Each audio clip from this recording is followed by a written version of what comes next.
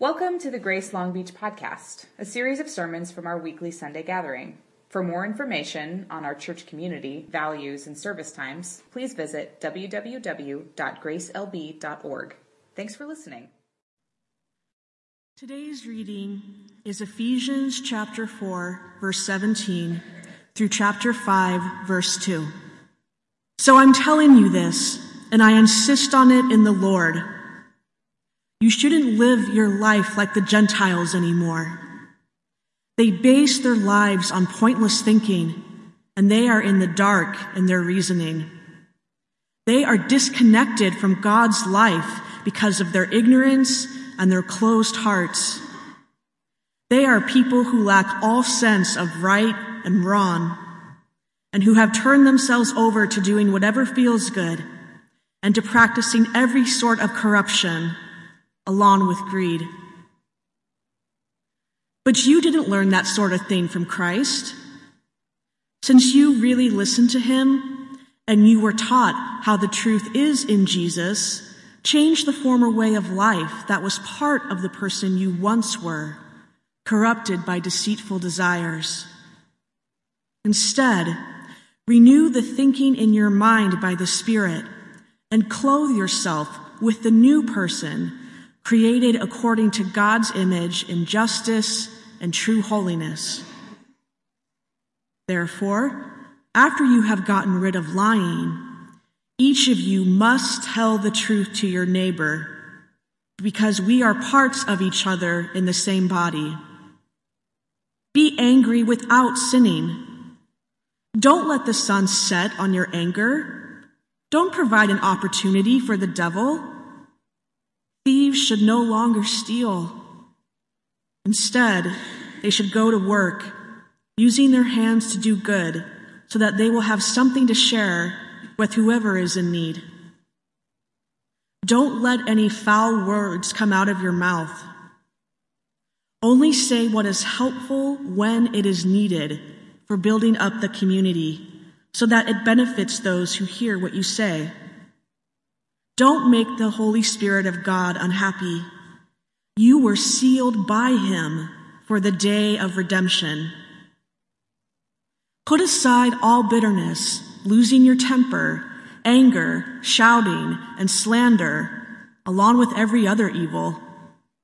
Be kind, compassionate, and forgiving to each other, in the same way that God forgave you in Christ. Therefore, imitate God like dearly loved children.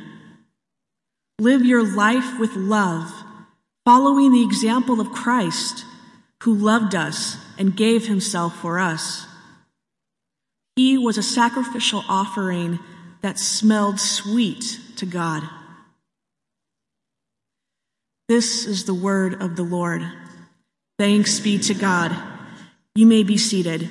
Kids, you are dismissed to King's Quest. It's hard to be different. Last February, an article came out titled, "The Hipster Effect: Why Anti-Conformists Always End Up Looking the Same." If you don't know what a hipster looks like, here's a picture from the article. So basically, a mathematician came up with a model to explain why people who try to be different from the majority all end up looking the same. So for example, clothing trends change. The majority of people follow these changes, but hipsters keep wearing the same different things. Now here's where it gets interesting. The person in this photo the article used saw the article, and it made him really angry that they used his photo without permission. And he was frustrated that they said all hipsters look the same. It turns out the angry man misidentified himself. This isn't actually a picture of him. Which just proves the point of the article. People who all try to be different often end up looking the same. It's hard to be different. We've been in a sermon series on Paul's letter to the Ephesians, and the first half of Ephesians is all about who Christ is to us. Who Christ is to us. We've just come to the second half of Ephesians, which is all about the difference Christ makes. The difference Christ makes for how we think, and how we live. Open your Bibles, if you would, to Ephesians chapter 4.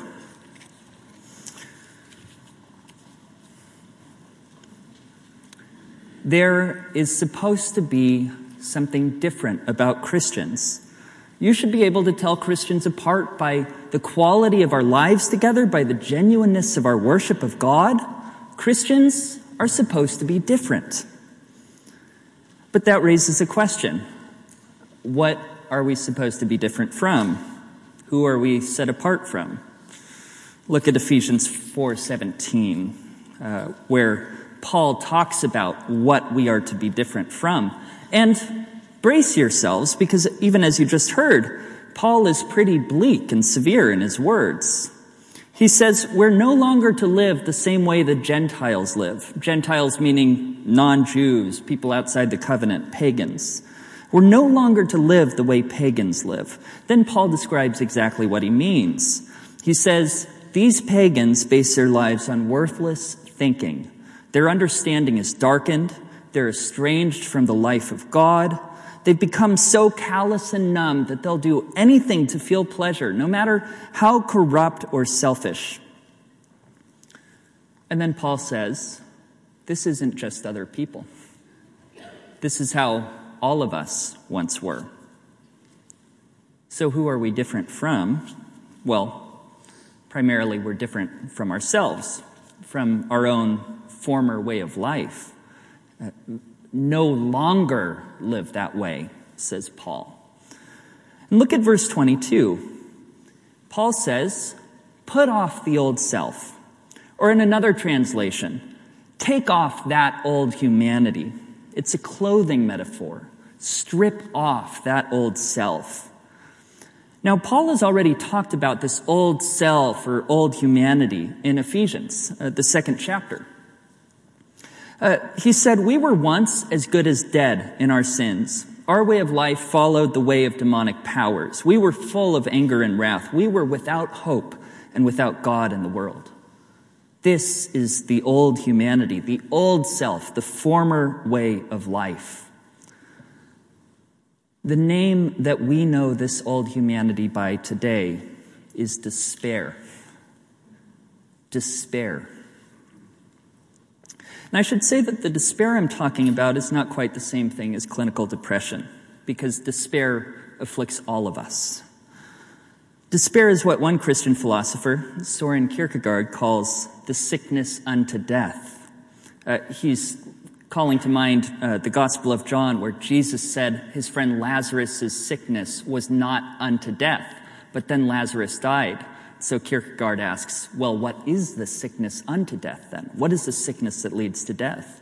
He said it's despair. Despair is what happens when we become estranged from our own humanity, when we become less like persons and more like machines with automated lives, moving from one thing to another without thought or without passion.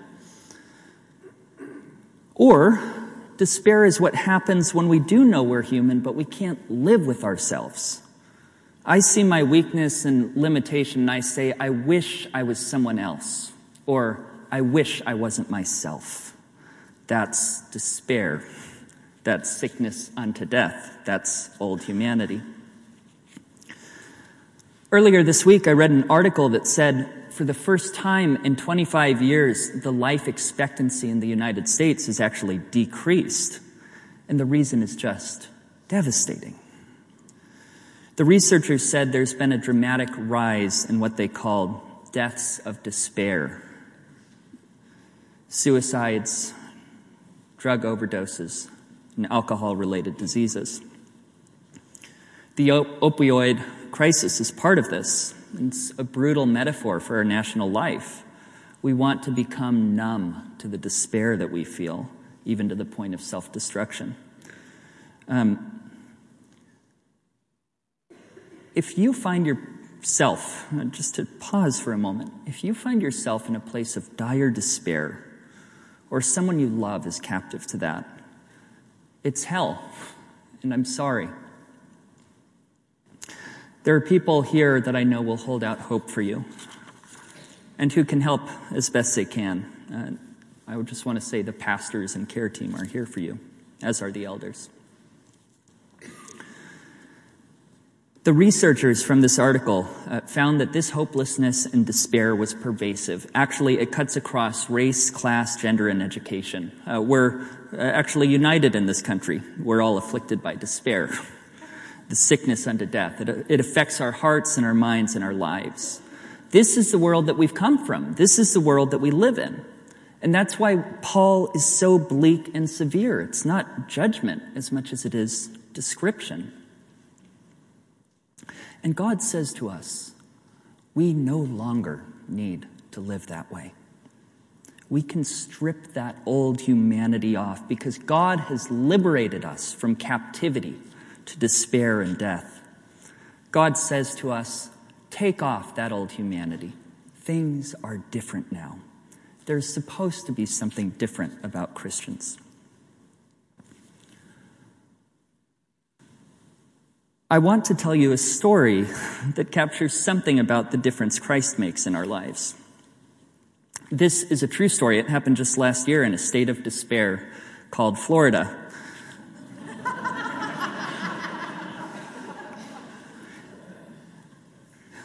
Here's the story. A black man lived in the same apartment complex as a white supremacist named Ken Parker. That's Ken Parker. He was an ex-KKK member. He left because they weren't hateful enough for him, so he became a neo-Nazi. He was a skinhead. He had a swastika tattooed on his chest. Just by looking at him, you can tell he's a white supremacist. So one day, that neo-Nazi and his fiancée approached this black man just as his barbecue at the community pool was coming to a close. It turned out he had questions, because he noticed there was just something different about this man. It turns out that black man was a Christian and a pastor named William McKinnon. And in the moment that a neo-Nazi approached him, imagine this, Pastor McKinnon recognized that God was working in that man's heart, and he began to share God's love with that neo-Nazi. And Ken Parker broke down and began weeping. So Pastor McKinnon invited this neo-Nazi to his predominantly black church just last Easter. This is after Charleston. The next month, the man was baptized. He had become a Christian.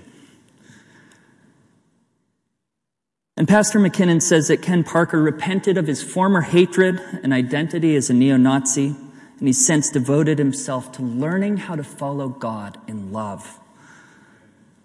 Gives me chills. It's a true story. It captures something of the difference Christ makes. Pastor McKinnon apparently has a boundless love. It doesn't matter who you are. And he has a fearless love because when he was approached by a neo-Nazi, his first instinct was to tell him of the love of God. That's different. And then there's this neo-Nazi being baptized out of the evil of white supremacy into the imitation of Christ's love in a predominantly black church. That's different too. There's supposed to be something different about Christians. That difference has to do with what we learn from Christ. Nothing less than a new way of being human. We learn Christ, and it makes us different kinds of people. Paul describes this difference as putting on a new kind of humanity, being clothed in a new self. Look at verse 23. Paul says, "You were taught in Christ to be renewed in the spirit of your minds and to put on a new self, created after the likeness of God in true righteousness and holiness." I used to think that the Christian life was only about being saved and helping others to be saved by telling them about the gospel and hoping for them to believe. And I was just really zealous about this, especially when I was a student at college at Santa Cruz. I was always talking to people about Jesus. And one of those people was my Hebrew professor, who is just the most wonderful, smart, generous Jewish woman. We'd have these great conversations. I'll never forget a conversation I had with her my last quarter of college. We were walking through campus and talking about the death of Jesus and why it mattered, and I was trying to explain that Jesus is a sacrifice for our sins, and this sacrifice reconciles us to God. And at that moment, she just stopped walking, and she took off her glasses and looked at me and said, "Yeah, but I don't get it. So what?" And I thought, well, the so what is obvious. It's that we're reconciled to God. So I thought maybe I hadn't explained myself well enough. And I started saying more about Jesus and sacrifice. And she said, No. I don't get it. What's the point?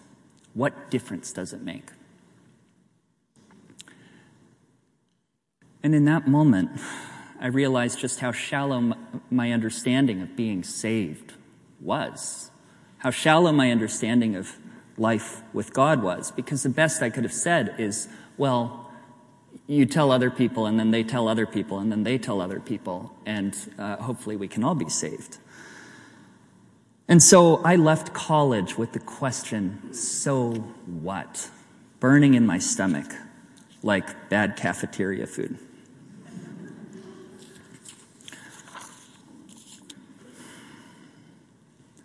In Christ, God has saved us from sin, death, and the devil. So what? What's the point? What difference does it make? Paul says, now that we are saved by grace through faith, we are to put on a new kind of humanity, to clothe ourselves in new humanity. And the new person we become is created after the likeness of God in true righteousness and holiness. When I came to this church 10 years ago, not long after graduating college, I began learning that being Christian, being saved, is about becoming more fully human. God has created all human beings to bear the image and likeness of God, and salvation means that we're restored to that image.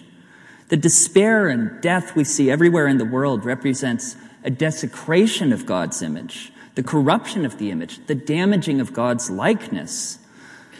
Paul tells us, put on a new humanity, created after the image of God. So, how do we do that? Paul says in verse 20, we learn Christ. This is a really interesting phrase, isn't it? He doesn't say we learn about Christ. He doesn't say we learn from Christ. He says we learn Christ. We learn a person who shows us what sort of persons we may all become. And this means the most basic posture of Christian life is learning.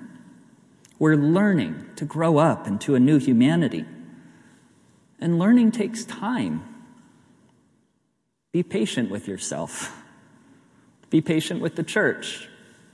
We're learning Christ together. We're still learning how to be human in all kinds of ways because salvation, being saved, actually permeates our whole lives. It affects our minds, hearts, hands, and mouths and how we use them. And this is what Paul talks about in verses 25 to 29.